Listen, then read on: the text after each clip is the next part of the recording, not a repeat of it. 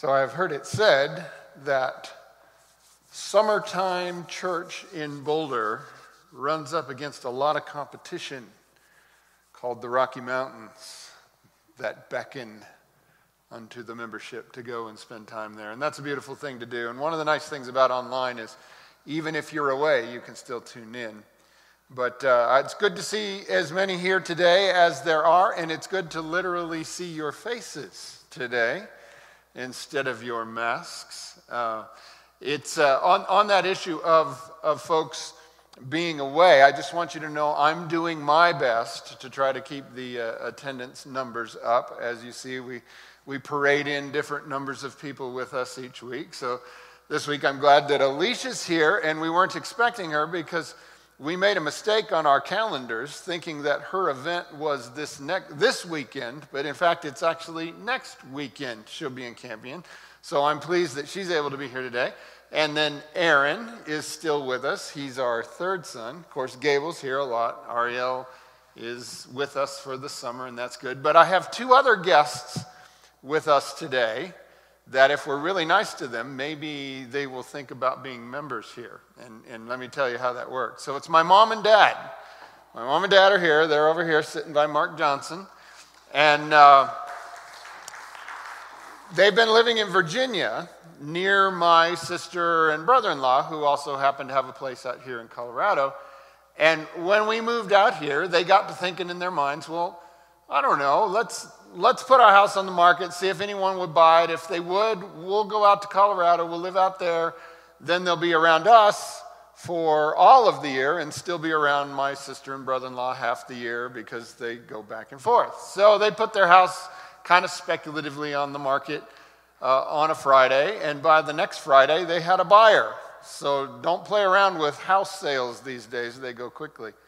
So they came out here homeless, technically, and looked around and in a day found a place in Loveland and made an offer on it, and their offer was accepted. So at some point within the next month-ish, they will be moving out here to the Loveland area and will be joining us from time to time. So I'm very pleased about that and very glad to have them here.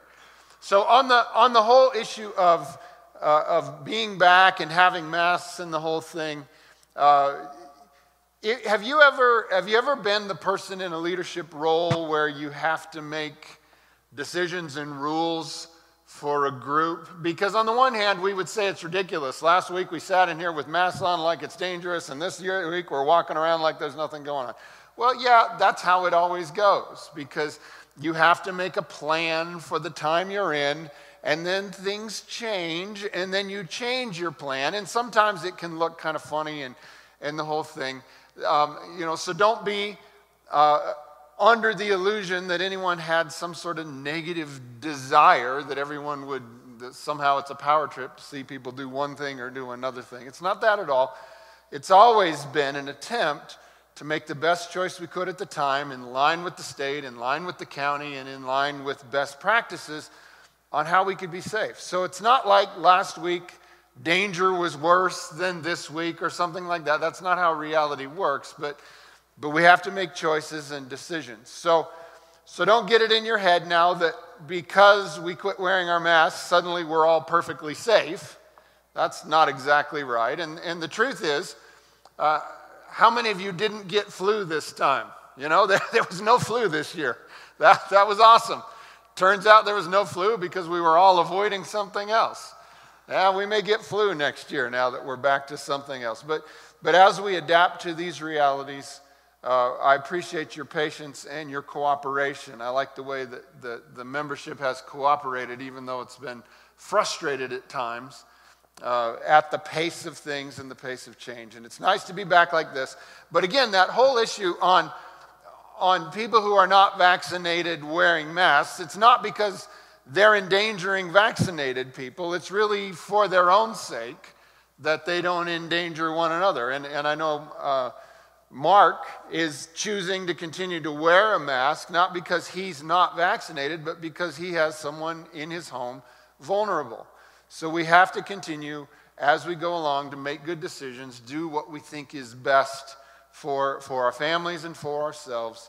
But I think this is a great step, and I'm glad we've been able to take it, and I appreciate our committee that's worked so hard on this each step of the way. So good job, everybody, and it's good to be at the place we are, and we pray for the Lord's blessing in this next season as we go forward, that by His grace He'll continue to spare us from the pestilence that stalks.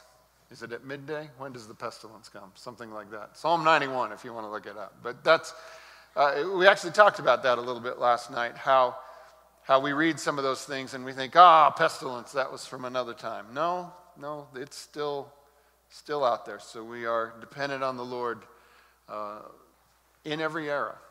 So, all right, let's pray and let's jump into the text here.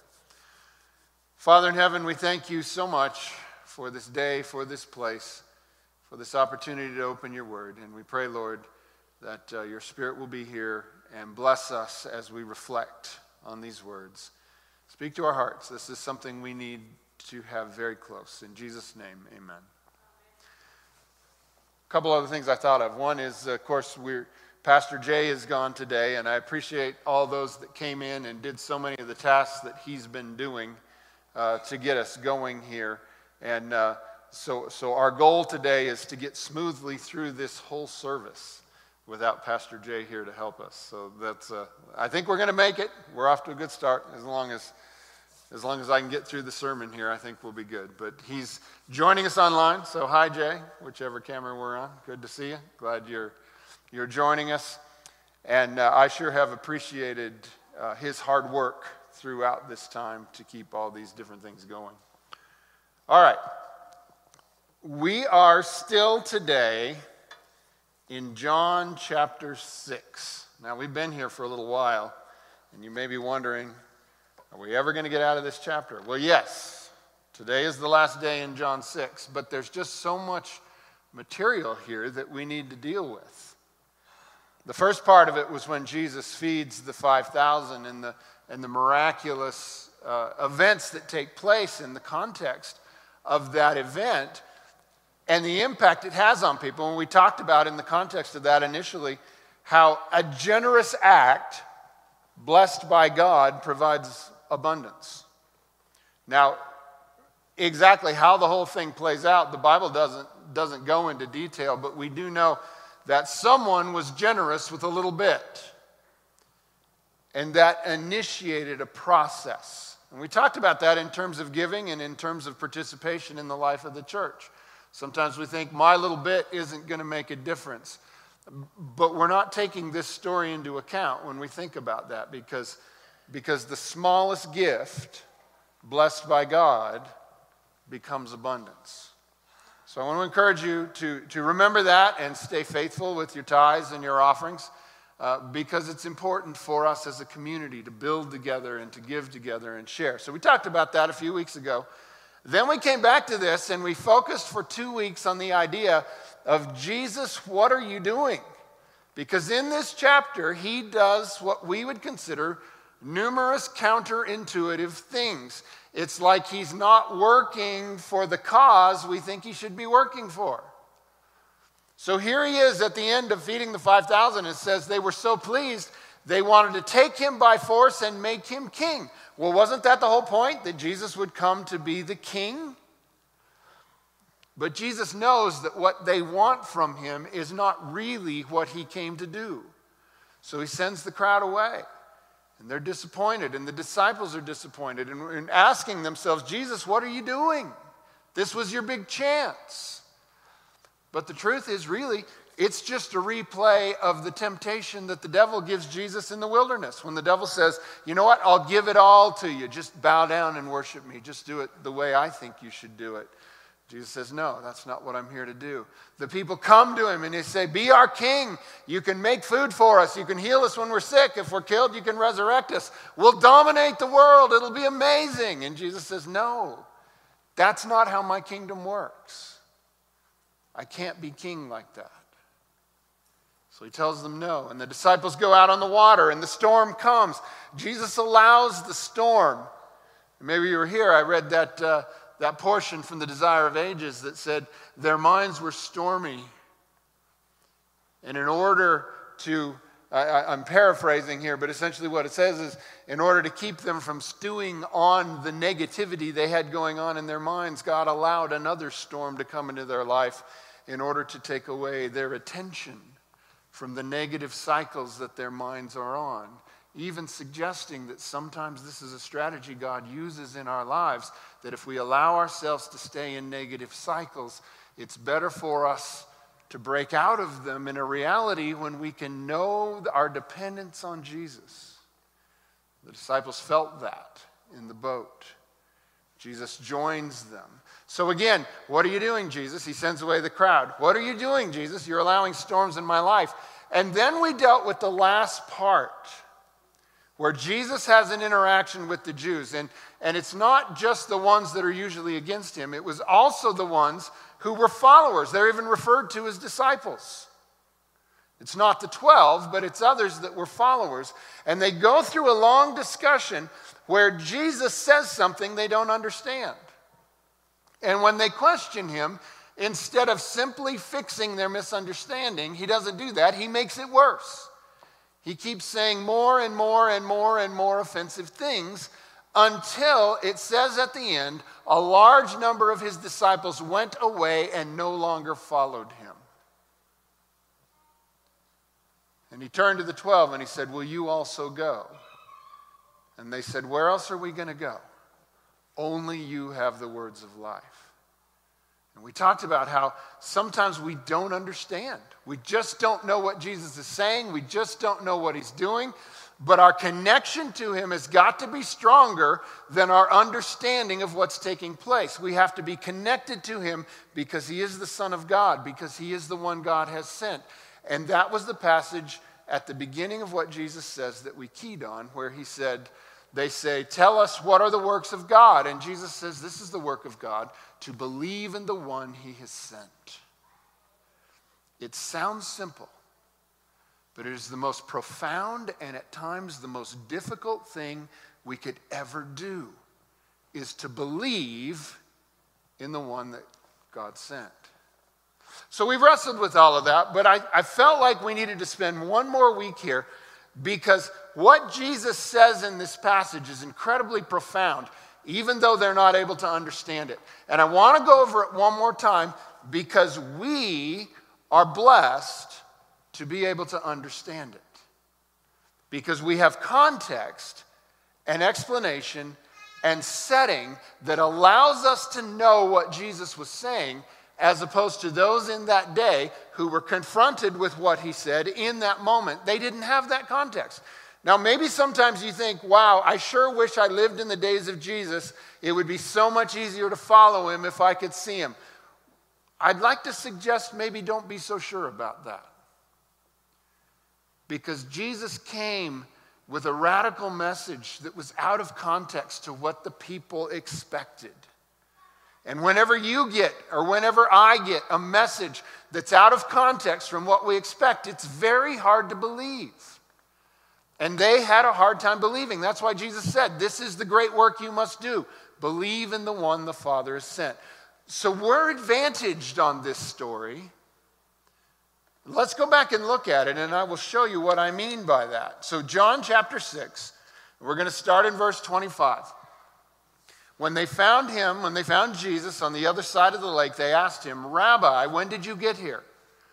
Jesus answered, very truly I tell you, you are looking for me not because you saw the signs I performed, but because you ate the loaves and had your fill. We talked about this briefly last Sabbath. So Jesus had done a good work, but he says, you're not seeking me because of the sign, you're seeking me because of the bread. He says, you're caught in a physical reality, and I'm trying to teach you something bigger. This is an important concept, and we got to keep it in our mind as we work through here. Verse 27, do not work for food that spoils, but for food that endures to eternal life, which the Son of Man will give you, for on him God the Father has placed his seal of approval. Then they asked him, what must we do to do the works God requires? Jesus answered, The work of God is this, to believe in the one he has sent. So this was our key last Sabbath. This is what we talked about. So they asked him, what sign then will you give that we may see it and believe you? What will you do? Our ancestors ate the manna in the wilderness. As it is written, he gave them bread from heaven to eat. Jesus said to them, very truly I tell you, it is not Moses who has given you the bread from heaven, but it is my Father who gives you the true bread from heaven. For the bread of God is the bread that comes down from heaven and gives life to the world. Sir, they said, always give us this bread. Then Jesus declared, I am the bread of life. Whoever comes to me will never go hungry, and whoever believes in me will never be thirsty. Okay, a couple things here. So Jesus is trying to use the symbol of bread, which is a staple of the people's diet at the time, and often for us as well, to illustrate what God has provided in Jesus. And he's touching on the story of the manna in the wilderness. So when the children of Israel were in the wilderness, they were given manna. They went out each morning and collected it. This was called the bread from heaven, the provision that God's people would have everything they needed in order to survive. Jesus is saying that was just an illustration of what I am, what Jesus is spiritually. Now, it's an interesting concept because Jesus is saying, I am the bread of life. This idea of the body and the blood of Jesus somehow being related to food in a way that we're supposed to receive is not foreign to us, is it? In fact, we have a little service that we do traditionally once every quarter of the year. Now, with COVID, it hasn't been that way for a little while. And we were just talking this last week about when can we have this service again and how will we go about that. Because in the early days, we were worried about contact and how we might transfer COVID and these different things to each other. So we kind of quit doing this service. But does anybody have any idea what I'm talking about? What do we call it? Communion. We call it communion. And in that service, we go back to a story. Matthew chapter 26. Now here's the thing. The story in Matthew chapter 26 is back for us in the same way that this conversation of Jesus is back for us. But when Jesus is having this conversation on the shore of the Sea of Galilee, this next thing that I'm about to read you hasn't happened yet. So they're not going to be able to understand it as well. Matthew chapter 26, verse 26. While they were eating, Jesus took bread, and when he had given thanks, he broke it and gave it to his disciples, saying, "Take and eat, this is my body." Then he took a cup, and when he had given thanks, he gave it to them, saying, "Drink from it, all of you. This is my blood of the covenant, which is poured out for many for the forgiveness of sins." Now we know this. This is familiar to us. And this is why I say we are advantaged in understanding what Jesus is saying, because we have this context that Jesus would give us, that we practice 4 times a year, this spiritual experience of receiving something physical and recognizing that in fact it represents a spiritual experience within us. Typically what we read when we have the service is from 1 Corinthians 11, and it's these words, they'll be familiar to you. "For I received from the Lord what I also passed on to you. The Lord Jesus, on the night he was betrayed, took bread, and when he had given thanks, he broke it, and he said, 'This is my body, which is for you. Do this in remembrance of me.' In the same way, after supper, he took the cup, saying, 'This cup is the new covenant in my blood. Do this whenever you drink it in remembrance of me. For whenever you eat this bread and drink this cup, you proclaim the Lord's death until he comes.'" So we come to this conversation with the knowledge that symbolically the body and the blood of Jesus represents what he gave to us when he died for our sins, and we are to receive that grace and that forgiveness. So to us, it's not a foreign idea that the body and the blood of Jesus is the food and the drink that we need. But there's another point here that I want to bring out. And you see it in verse 35. Jesus declared, "I am the bread of life. Whoever comes to me will never go hungry, and whoever believes in me will never be thirsty." So this provision that Jesus has made is an all-sufficient provision. When you receive it, you will no longer be hungry. And when you receive the cup, you will no longer thirst. Now, just right off the top, how many of you can state from your life experience and evidence, he clearly is not speaking a literal reality here? Do you still get hungry? Yeah. You still get thirsty? Yeah. So obviously, the point he's making here is something else. And he tells us about it. We look back at verse 26. "Very truly I tell you, you're looking for me not because you saw the sign, but because you ate the loaves and had your fill. Do not work for food that spoils, but for food that endures for eternal life."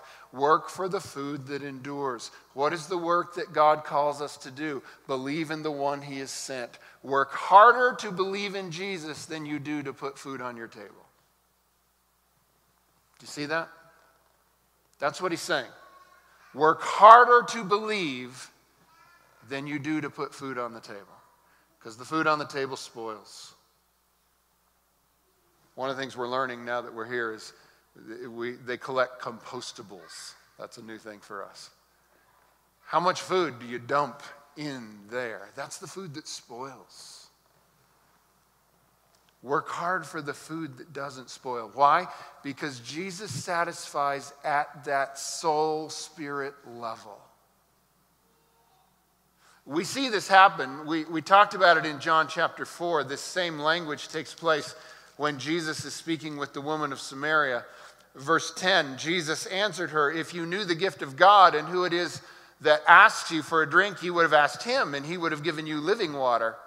"Sir," the woman said, "you have nothing to draw with, and the well is deep. Where can you get this living water?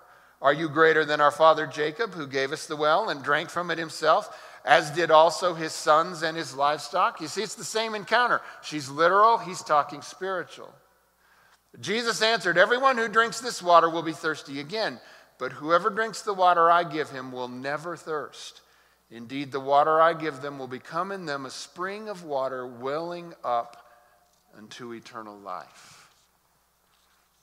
Now, John 7, we're going to encounter this idea again. We'll talk about this in the weeks ahead. But in John 7, verses 37 and 38, on the last and greatest day of the festival, Jesus stood and said in a loud voice, "Let anyone who is thirsty come to me and drink. Whoever believes in me, as Scripture has said, rivers of living water will flow from within him." Now, how many of you believe he's literally talking about you're going to become a fountain where literal water is going to flow from you? No, that's just weird. But he is saying something very important. And it has to do with the Holy Spirit. And it has to do what happens to us when we do that work that God has commanded us, to work to believe, to receive that Holy Spirit, and then that life will flow out of us. So we'll talk about that more as we go on, but let's get back to here, to John 6, verse 35. "Then Jesus declared, I am the bread of life. Whoever comes to me will never go hungry, and whoever believes in me will never be thirsty. But as I told you, you have seen me, and still you do not believe." Remember what I said a minute ago? Sometimes we think it would be so much easier if we had been in Jesus' day. No. Every era has its challenge. And we don't have to take on their challenge, but we do have to take on the challenge in our day to believe in our time. Even those who laid eyes on Jesus had trouble believing. Verse 37, all those the Father gives me will come to me, and whoever comes to me I will never drive away. Interesting words. All that the Father gives me will come to me. Why is that? Well, let's go back to John 1 for just a second here. John chapter 1, and this is the testimony of John the Baptist. John chapter 1, verse 29. The next day, John saw Jesus coming toward him and said, "Look, the Lamb of God who takes away the sin of the world." Now this is sacrifice language. This is Passover language.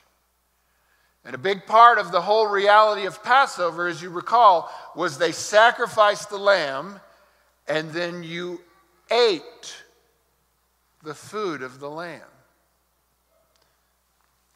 Look, the Lamb of God who takes away the sin of the world. This is the one I meant when I said, a man who comes after me has surpassed me because he was before me. I myself did not know him, but the reason I came baptizing with water was that he might be revealed to Israel.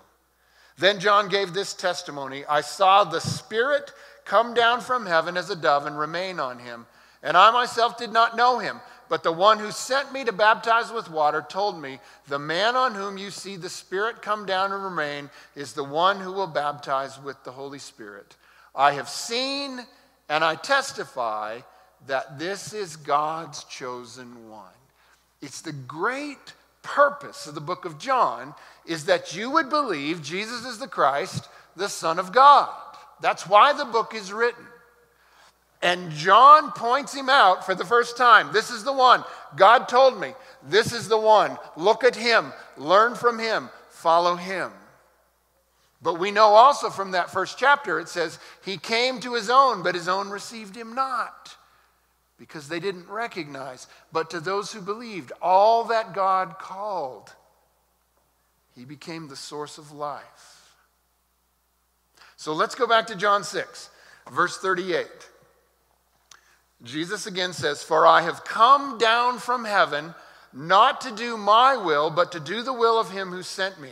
And this is the will of him who sent me, that I shall lose, catch this language, none of all those he has given me, but raise them up at the last day. For my Father's will is that everyone who looks to the Son and believes in him shall have eternal life, and I will raise them up at the last day. It's my Father's will that all who do the work of God by believing in Jesus, that everyone who looks to the Son and believes in him shall have eternal life, and I will raise them up at the last day. Are you starting to understand what eternal life means here? Because that's what we're getting at today. That's our title for today. At this, the Jews there began to grumble about him because he said, I am the bread that came down from heaven. They said, is this not Jesus, the son of Joseph, whose father and mother we know? How can he now say, I came down from heaven? Stop grumbling among yourselves, Jesus answered. No one can come to me, catch these words, no one can come to me unless the Father who sent me draws them, and I will raise them up at the last day. It is written in the prophets, they will all be taught by God. Everyone who has heard the Father and learned from him comes to me. Do you see the Father's direct involvement in everyone who believes? So Jesus is claiming, you come to him and believe because the Father draws you, and you make yourself available to be drawn.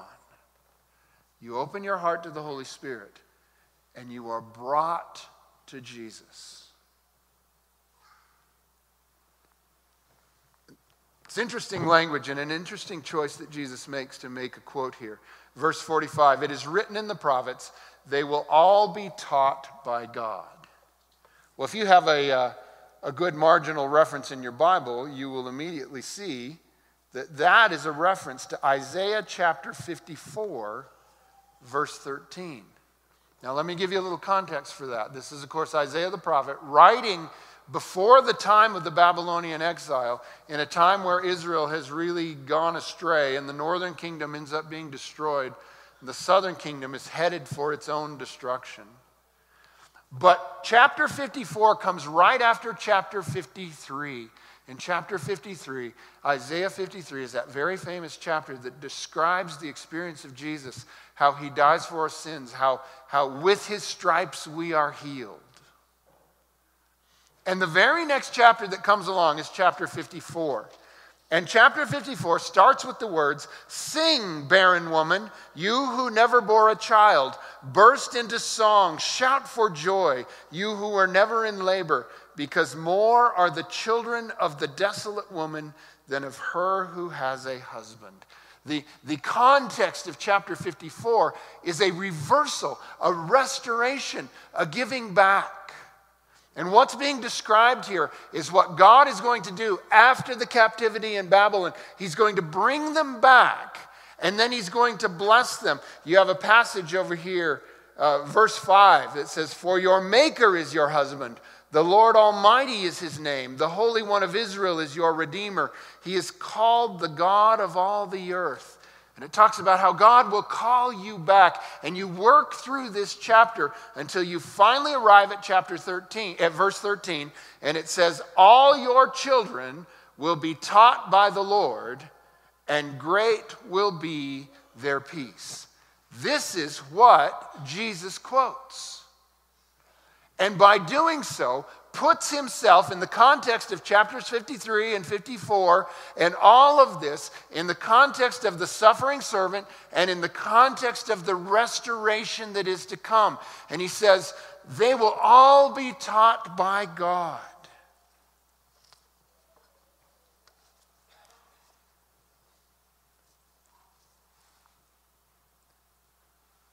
Stop grumbling among yourselves, verse 43. "No one can come to me unless the Father who sent me draws them, and I will raise them up at the last days. It is written in the prophets, they will all be taught by God.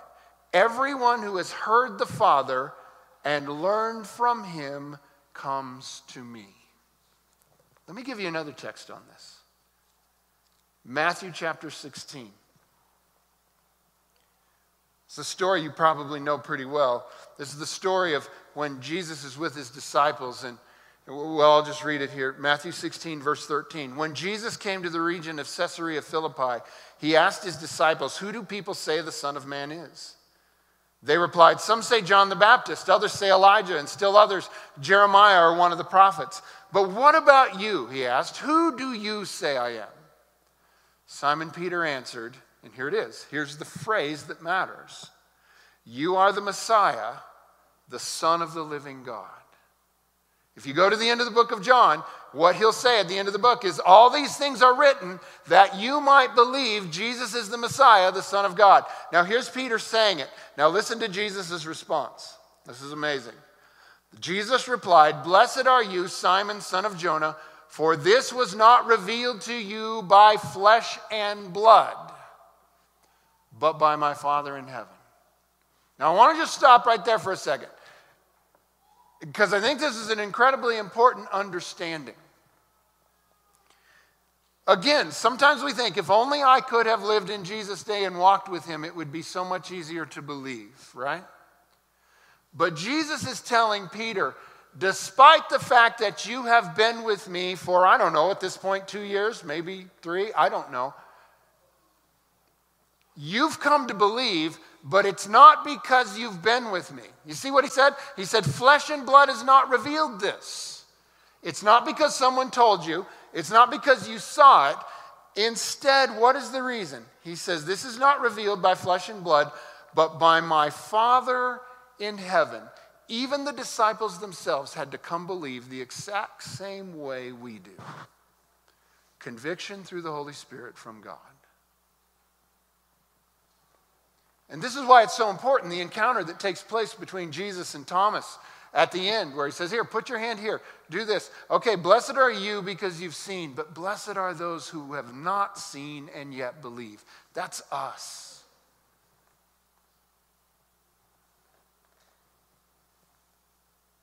Verse 18, and I tell you, you are Peter, and on this rock I will build my church, and the gates of Hades will not overcome it. What is the rock? The rock is the conviction that comes into the heart of every believer, sent by God through the Holy Spirit, that this man Jesus really is the Christ, the Son of God.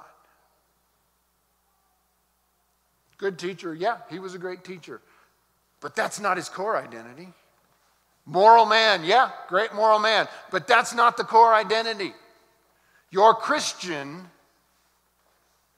when your deepest conviction is that Jesus literally is the Son of God and the Messiah of prophecy. That's what makes us Christian. We go back to John 6, verse 46.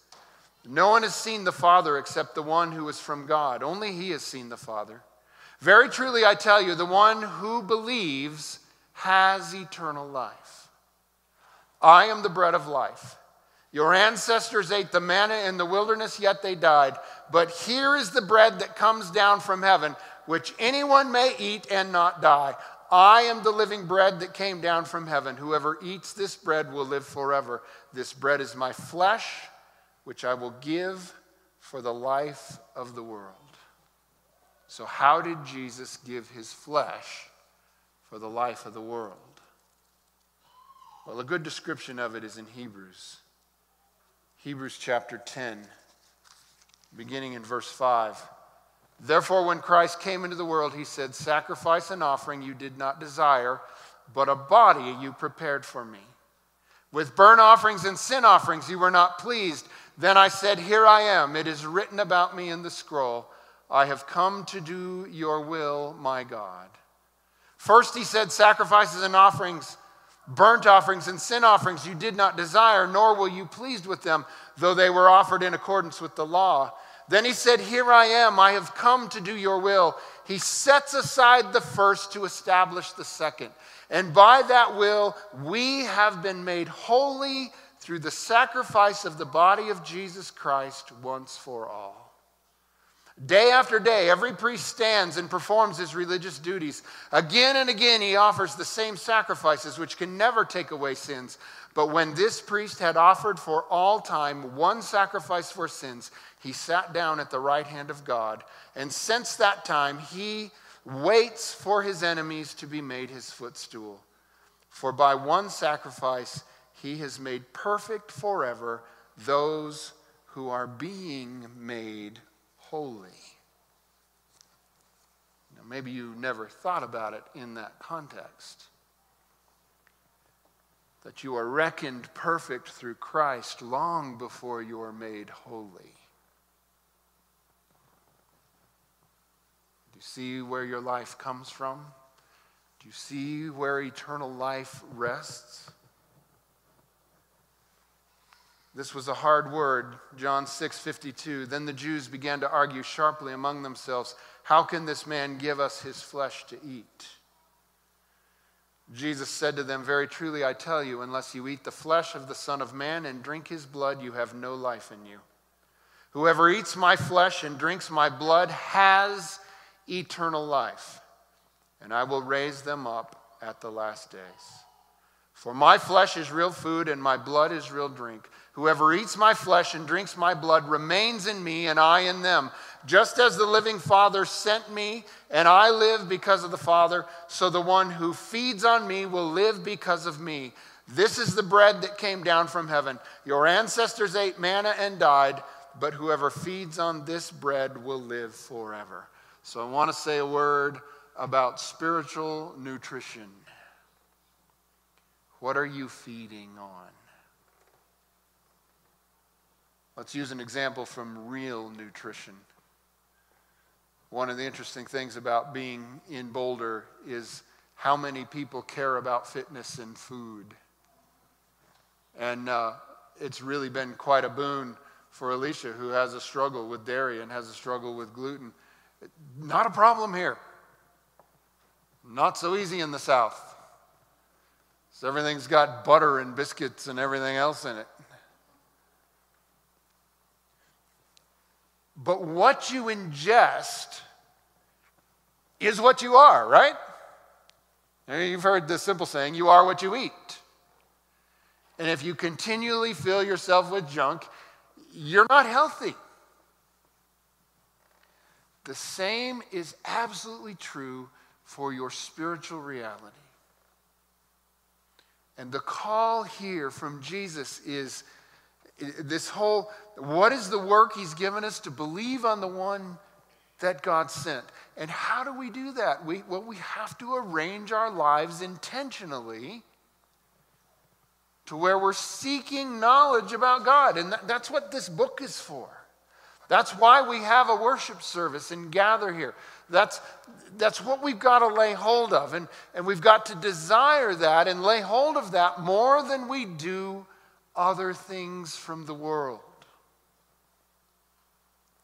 Now, I'm not saying that you can't participate in life. Obviously, that's not true.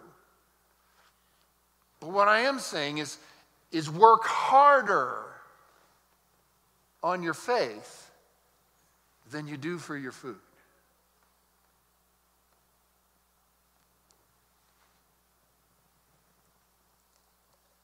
John 6, verse 47.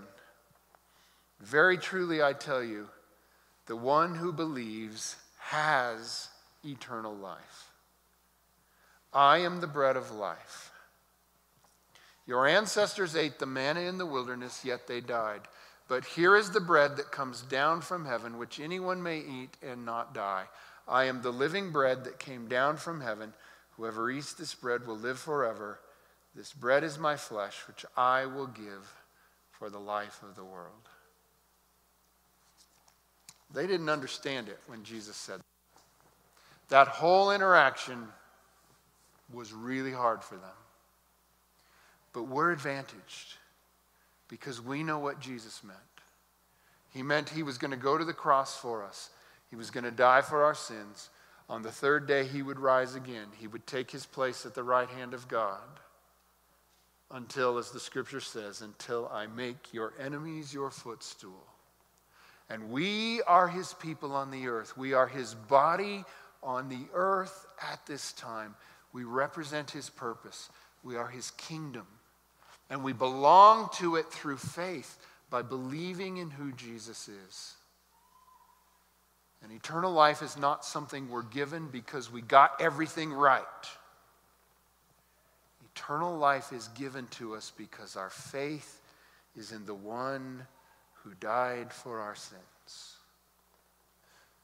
In Jesus' prayer, John 17, verse 3, he says this, "Now this is eternal life, that they may know you, the only true God, and Jesus Christ, whom you have sent." What is eternal life? Eternal life is to know God. And as soon as we are living in that reality, we have entered that kingdom reality, that eternal life reality. That's not to say our life might not get a pause in it. But the question about the eternal life is no longer out there. Yes, we lived it for the days we were given here, but for the age to come, it's already there. We are already living the first years of our eternal reality. Now, there may be a break. This life may end, but the life to come will not. What is the work that God has given us? To believe in the one that he sent. And what is the result of belief? We know God and his son Jesus Christ. And what comes when that's true? Eternal life. It's simple. It's also hard. Keep your faith in Jesus. Keep your eyes off of everything else. Do that work that God requires.